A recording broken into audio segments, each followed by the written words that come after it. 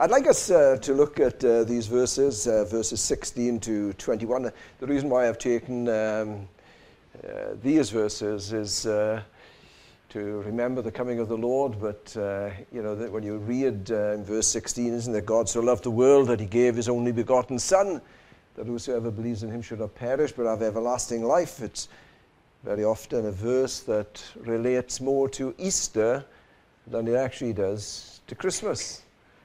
But nevertheless, as you think about what is stated here concerning the Lord Jesus Christ, it does remind us, doesn't it, that God has given us such a wonderful gift in the giving of his Son. When we read about these things, with the connection between Calvary and what we celebrate today is the fact that without the celebration, actually tomorrow, we could not celebrate Easter, because Jesus had to come into this world. He had to experience death and death there at Calvary. And so it is a reflection, isn't it, that as we dwell upon this period of time and this time of the year, that it is to reflect upon the Lord Jesus Christ, because the association, of course, with the Lord Jesus Christ is that he is defined here as being a gift from God. And it is a time, isn't it, when, families and people, give out gifts at this time. And it is really, in all the gifts that people give, is a reflection of love and concern that people have towards the person to whom they give it.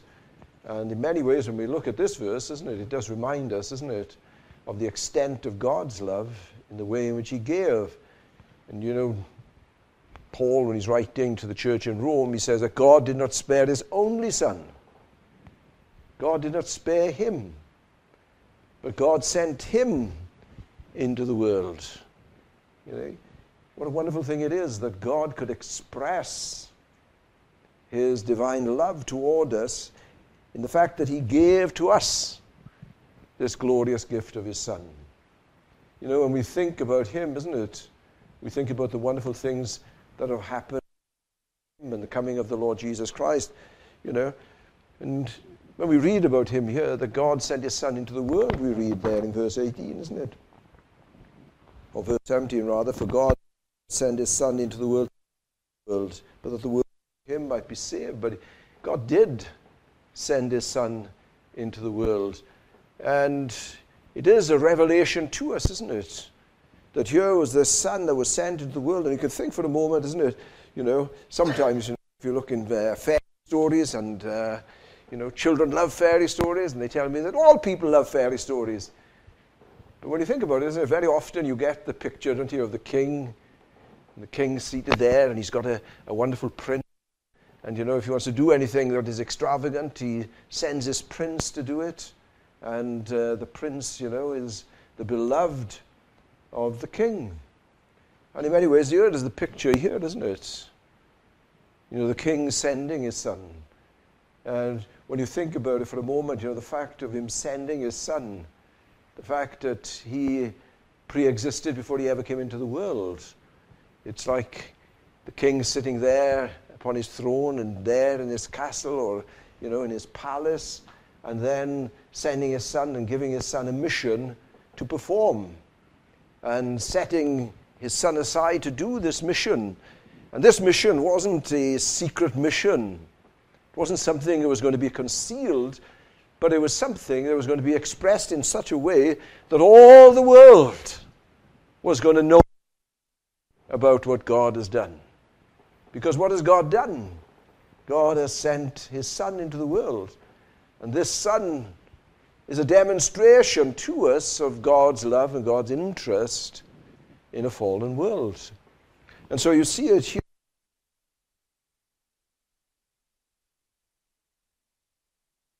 Reveal something of who God is. He's come to fulfill this mission, and we know that the mission was fulfilled at Calvary. We know that the mission was fulfilled at Easter when we remember it, because Jesus says that it is finished. The work for which he had come to an end. This is the thing about Jesus, isn't it? When you look here, that the Jews themselves, the mentality that they had, that this Jesus they had awaited for such a long period of time, and yet for all of that, even when Jesus comes, he is rejected by these people.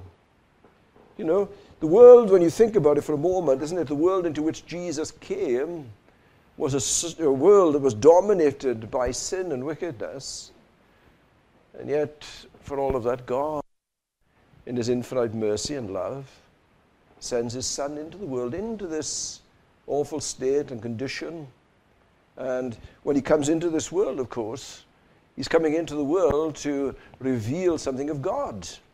And ever since the fall, when man was in the Garden of Eden and man committed sin, as we know, there was a perfect environment, a perfect situation in which man found himself. And yet, in that perfect situation, there was an open rebellion against God. And what happened was that when man sinned, of course, judgment came upon man. Sin entered into the world, and death passed upon all men because all men sinned. Because in that act of Adam committing sin in the Garden of Eden, there was a judgment not only passed upon Adam, but it passed upon all of mankind. In that instant, death came. Death, something that was alien to the world, came into this world. And yet, in all of this darkness and in all of this gloom, God sent a message, and that message was a message of light and hope. If you could imagine a situation where God said, well, the penalty for your sin is death, but outside of that, you've got absolutely no hope whatsoever, what a grim situation the world would have been in. But what God does is, the seed of the woman is going to bruise the serpent's head. Here is the message, the first message of salvation and redemption, that here was a seed that was going to come into the world, here was a man that was going to be born, that was going to crush the powers of hell. Here was this man. And so you find with the Jews themselves, when the Jews are looking at Jesus, they sent people to ask, who are you? First of all, of course, they thought that John the Baptist was somebody special, didn't they? In chapter 1, you read that concerning John, isn't it? And it says like this in verse 19, now this is the testimony of John, when the Jews sent priests and Levites from Jerusalem to ask him, who are you? Why were they sending this? They wanted to know. You see, they had this glorious hope and prospect. They were waiting for a Messiah to come. So they saw this man. He was doing these wonderful things out there in the wilderness. All the people were gathering to him. And so they sent people, the religious leaders, who are you? And he confessed. Did not deny, but confessed, I am not the Christ. Why? Well, that's who they were looking for. They were looking for the Messiah. They were looking for the Christ to come. They were looking, is this man the Christ? And he said, I'm not the Christ. And they asked him, well, what then? Are you Elijah? He said, I am not. Are you the prophet? He answered, no. Then they said to him, who are you?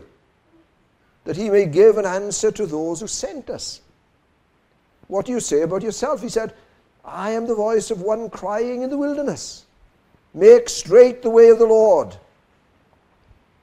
And then we get this, as the prophet Isaiah said. Yeah, it was a prophecy, you see. Coming out of the Old Testament, from the prophet Isaiah 700 years before Christ.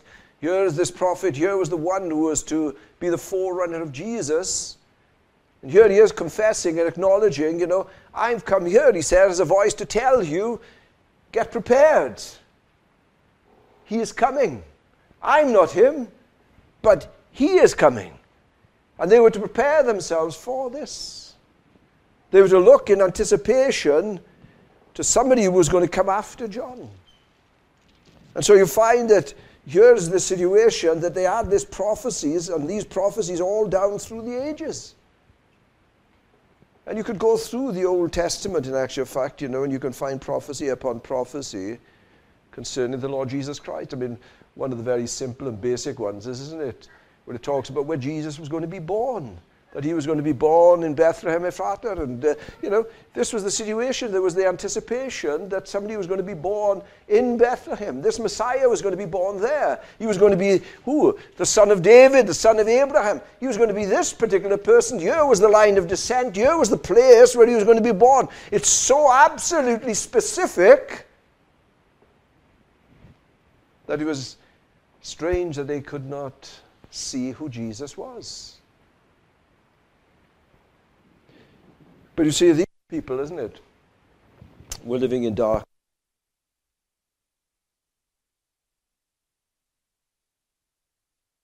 Do you remember this great prophecy from Isaiah chapter 9? And it says, the people who walked in darkness have seen a great light. Those who dwelt in the land of the shadow of death, upon them a light has shined.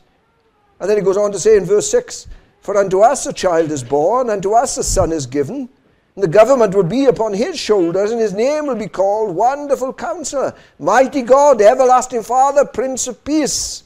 And of the increase of his government and peace there will be no end upon the throne of David and over his kingdom, to order it and establish it with judgment and justice from that time forward, even forever. The zeal of the Lord of hosts will perform this. Here is God's enthusiasm for the child that is born, the son that is given. Here was Christ, the baby. But here is Christ, isn't it, giving light and hope. All of these prophecies in the Old Testament were going to come to a culmination in Jesus. You remember how the writer to the Hebrews puts it, isn't it? God, when sundry times and in divers manners spoke in times past unto the fathers, has in these last days spoken unto us by his Son. What is happening? Down in the Old Testament, all through the Old Testament, you had these glimmers, these lights that were shining, prophecy upon prophecy upon prophecy, clearer and clearer light leading and being brought until it comes into fulfillment in the person of Jesus coming. That promise that God had made in the Old Testament became a person in the New Testament, and the fulfillment of all of those prophecies. Jesus came.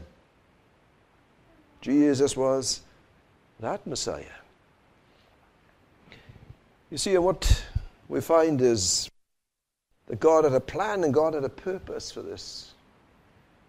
And if we were to look at the purpose of God, and we were looking at these verses and to ask the question, well, what was the purpose of God in sending his Son? Well, we know that Calvary was the culmination in it. But it also says in verse 17, isn't it? For God did not send his Son into the world to condemn the world, but that the world through him might be saved. Here was the plan and purpose of God.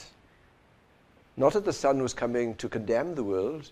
There is going to be a condemnation upon the world, isn't there? We know that God has entrusted the judgment of the world to this man, to Jesus. When he comes the second time, judgment is coming with him. But the original plan and purpose of God in the coming, or the first coming, shall we say, of Jesus, was not to bring about this condemnation upon the world, where there would be this total destruction of the world, but the judgment that was coming is coming later. But here, the plan and purpose of God was that the world through him might be saved. That he was going to become the Savior of the world. How often do we come across these expressions about Jesus as being the Savior, isn't it? When you think about Joseph for a moment, when he was wondering about what he was going to do because he found out that Mary was with child. He thought of infidelity. He thought, what could he do? Tells us he was a just man, and then he has a dream. In the dream, the angel appears in this dream and tells him to take Mary unto himself, for that which is conceived of her is born, or conceived of the Holy Spirit. And what are they supposed to do? They were going to call his name Jesus. Why were they going to call his name Jesus? For he shall save his people from their sin. That's why. Shepherds, isn't it, as they were watching over their flocks by night, as we sing. What happened to them? The angel of the Lord appeared, and the glory of the Lord shone round and about them. Taken up suddenly with a sense of the glory of God, heaven, as it were, the doors of heaven itself were opened. What was the message? For unto you is born this day in the city of David a Savior, who is Christ the Lord. This was the message. This was the message. The Savior had come.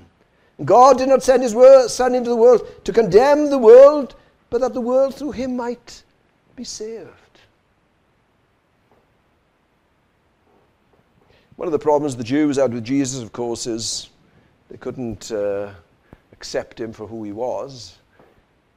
They couldn't basically recognize Jesus as being the Messiah that they thought was to come out of the Old Testament. They thought they were going to have this glorious king that was going to come, who was going to trample, as it were, underfoot all the nations of the world, and they would be supreme.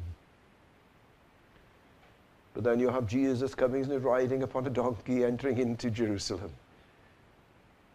Didn't they see the prophecy being fulfilled in the Old Testament? Didn't they see that when they looked at Jesus? See, the Messiah's purpose and plan was to save the world. World can be translated in lots of different ways, mind, in the Scriptures. Too many to number at this point in time, but just to mention the fact that it could be the cosmic idea, the universe, the world at large. But here, I would see it as Jesus, when he was speaking to this man Nicodemus and talking with him, the world at large, what is it? Redemption and salvation was not going to be confined or restricted to one particular nation, even though they were God's ancient people. God had entered into a covenant with Abraham, entered into the covenant, obviously, with his successors after that, and eventually the nation. But having said that, salvation was not going to be confined or restricted to one particular nation, but it was going to be expansive in that it was going to extend to all the world. And the opportunity for all the world to respond to this message that God so loved the world that he gave his only begotten Son, that what? That whosoever believes in him should have everlasting life. Here was the of this idea of salvation. The expansion was to all the world, that the offer of salvation should be made to all nations, all peoples. The wonderful thing about the picture that you get in heaven, isn't it? In Revelation chapter 7, when you get this glorious picture, great multitude of people gathered around the throne of God. They were of all nations, kingdoms, and peoples. All nationalities were there. None exempt. No restriction. But God's church and God's kingdom and God's people are gathered from all the world. And that's what Jesus was conveying. And he came into the world to be the Savior of the world. And this is why you get this picture of Jesus here, isn't it? He is the one who has come in this particular way. And he is the one who is performing this particular work. He has come as a Savior, not as a judge, not to judge the world, but as a Savior to save the world. And how are people going to be saved? Well, it's quite clear, you see, that the world at large is under the condemnation of God. He didn't come to condemn the world, but to save the world. I mean, this world in which we live at this moment of time, isn't it? If you look at the end of this chapter, it says, he who believes in the Son has everlasting life, and he who does not believe the Son shall not see life, but the wrath of God abides on him. What a fearful thing that is, to have the wrath of God abiding on you. Or in verse 16, isn't it? Even in the expression and the demonstration of the love of God, where God says that whosoever believes in him should not perish, but have everlasting life. But it should not perish. What a threat that is offered to those who don't believe. You see, God lays down terms, as it were, for salvation for people, and the terms basically are very simple. Believe and be saved. It's as simple as that. Believe and be saved. You know, there couldn't be anything that sounds so simple in that particular way. How often do you get it here, isn't it? That whosoever believes in him should not perish, but have everlasting life. You know, these particular people, these are supposed to believe in him. He who believes in him is not condemned in verse 18. But he who does not believe is condemned because he has not believed in the name of the only begotten Son of God. So you can see, can't you, that life and death really is balancing, as it were, upon this fact of believing. This act of responding to this message of salvation, this believing in Jesus, the one who has been sent into the world by God, it's this that is the opportunity that is given to individuals, isn't it, to believe on Jesus in order to be saved. Life and death are presented here, and it's all, as it were, in the balance, isn't it? By whosoever believes. Believing brings life and immortality. It gives us that expression of God's life in our souls. Life upon believing. And you see, the way in which God works his purpose out and his plan out, of course, is by sending Jesus into the world. But how has Jesus come? Well, God's divine light is Jesus, isn't it? We can say it like this: there were glimmers in the Old Testament, the prophecies that were given concerning the coming of Jesus. All the messianic promises in the Old Testament were glimmers of light. It's almost as if, the curtains are pulled back periodically so that light shines out of that room that is full of light, but out there is all the darkness. But Jesus has come, isn't he? And how does he speak of himself, his own self-expression? I am the light of this world. Whosoever follows me shall not walk in darkness, but shall have the light of life. He said, I've come, he says. I am the light. Here I am. Think of John the Baptist for a moment, in chapter 1 again, going back to that for a moment, isn't it? In verse 6 it says, there was a man sent from God whose name was John. The man came for a witness, to bear witness of the light, that all through him might believe. He was not that light, but was sent to bear witness of that light. That was the true light, which gives light to every man coming into the world. He was in the world, and the world was made by him, and the world did not know him. Came into his own, and what happened? His own didn't receive him. Why didn't they receive him? Because they weren't born of the Spirit of God. But those who received him, but as many as received him, to them he gave the right to become the children of God, to those who believe in his name, who were born not of blood, nor of the will of the flesh, nor of the will of man, but of God. Something miraculous, something wonderful has taken place in the life and soul of these individuals, whereby they pass from darkness into the light, they pass from death to life, they pass from a place of condemnation to acceptability and justification with God.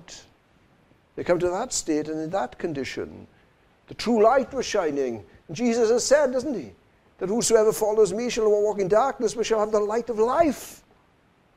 So those who believe and those who start to follow Jesus, who become true devotional people to Jesus, have this light of life. They have illumination, they have understanding, they have a grasp of who God is. They see and they perceive something in Jesus that is in no other person.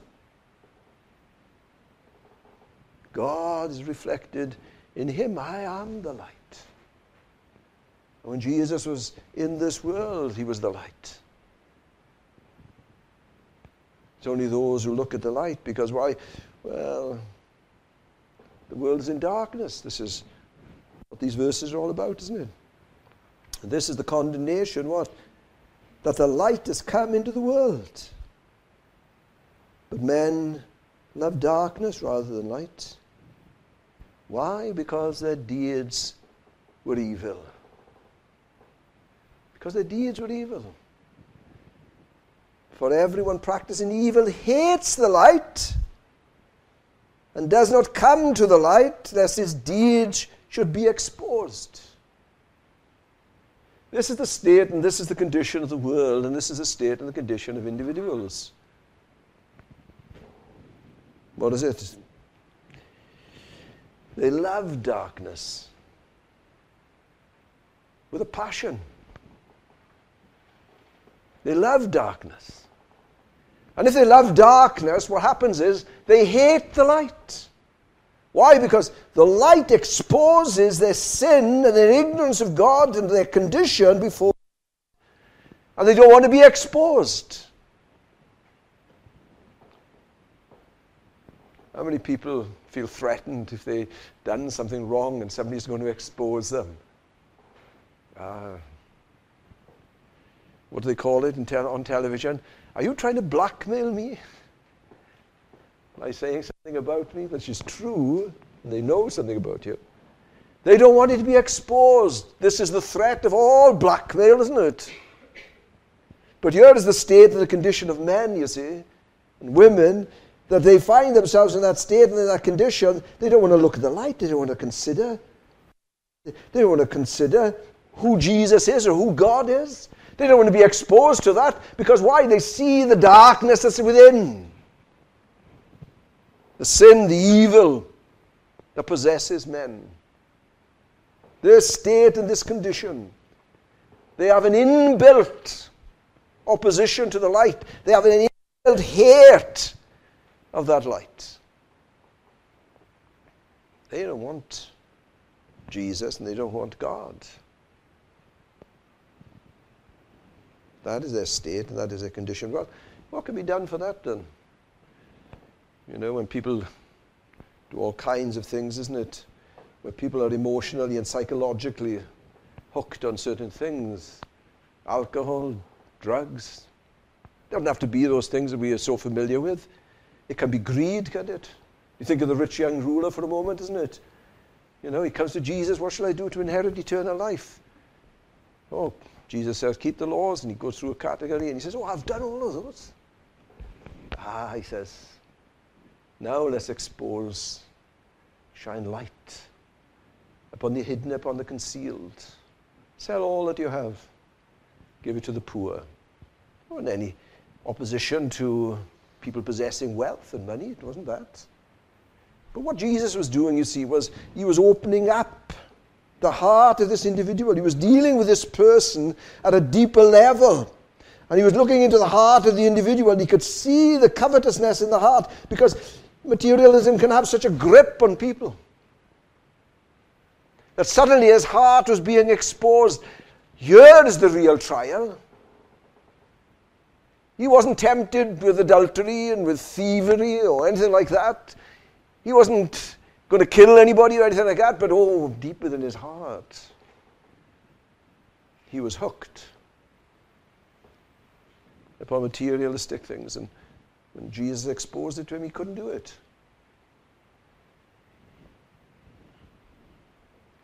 Have you ever heard of that expression, the expulsive power of a new desire? You know, people say it like this: if you're dumped by somebody, what do? If a woman dumps you, or a girl dumps you, or a man dumps the girl, or a man dumps the woman, what's the remedy? What's the solution? Oh, go and find somebody else quickly.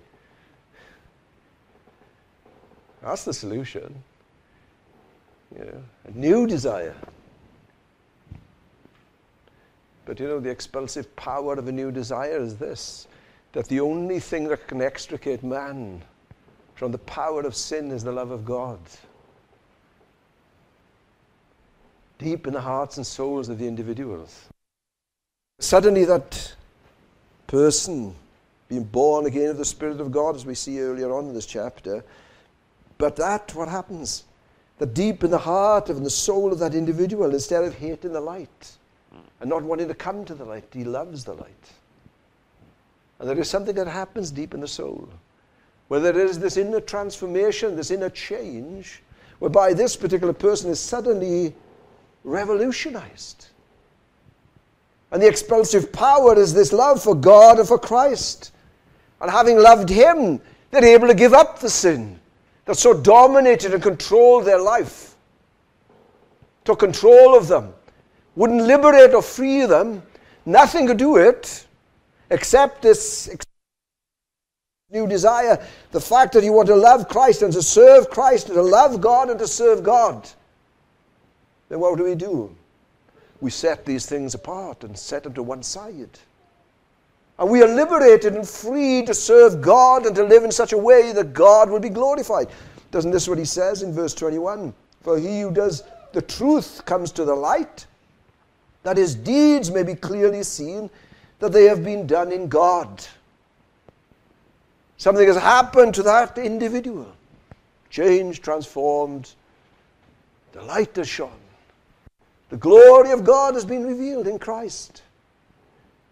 This expulsive power, the realization of who Jesus is and what God has done, drives that person, fills them with new ambitions, with new desires, the whole of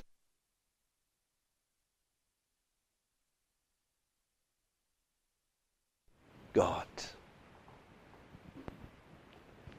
Some of you had heard me mention about a guy called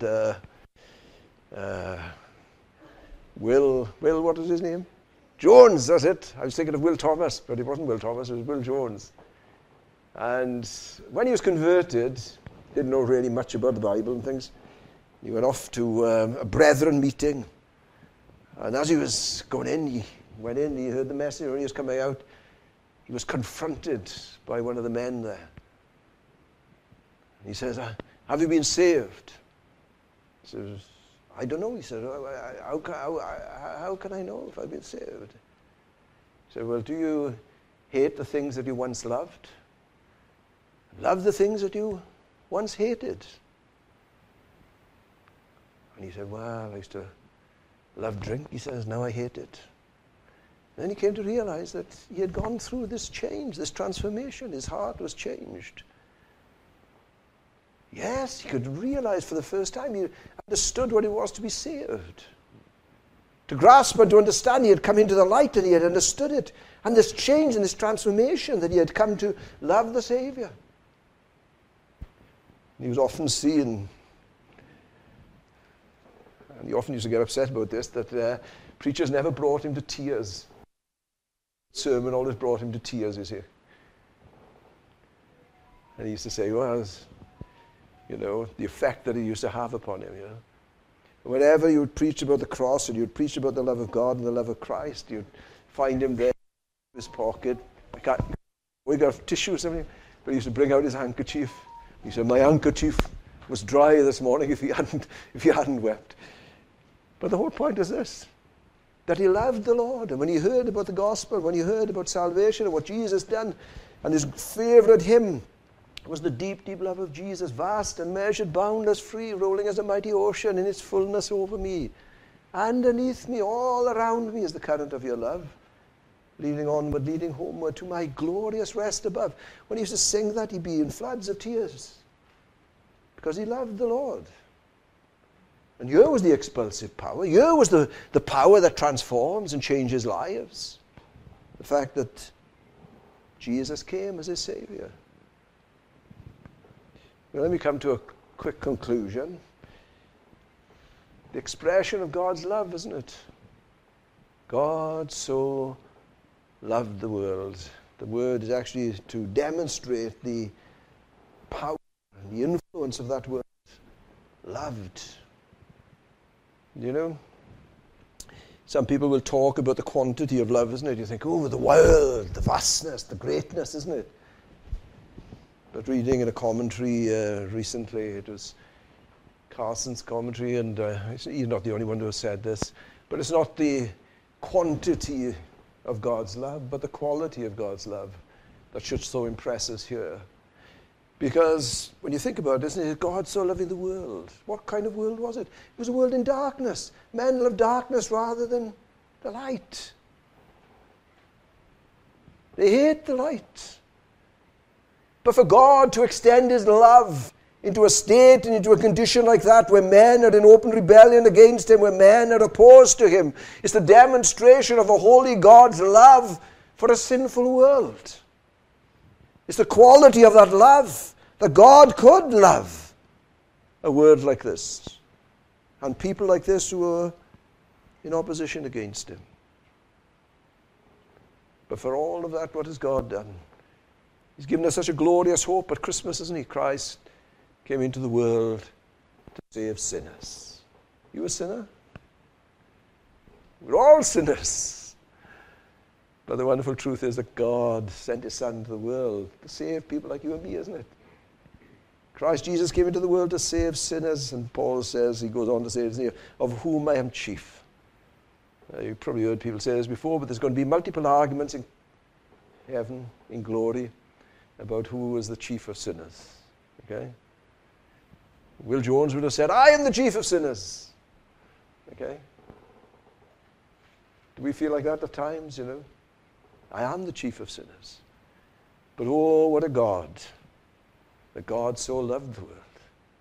Didn't leave us in that state of darkness, didn't leave us in that state of condemnation and of judgment. But God so loved the world that he gave his Son, unsparing in the gift that he gave us.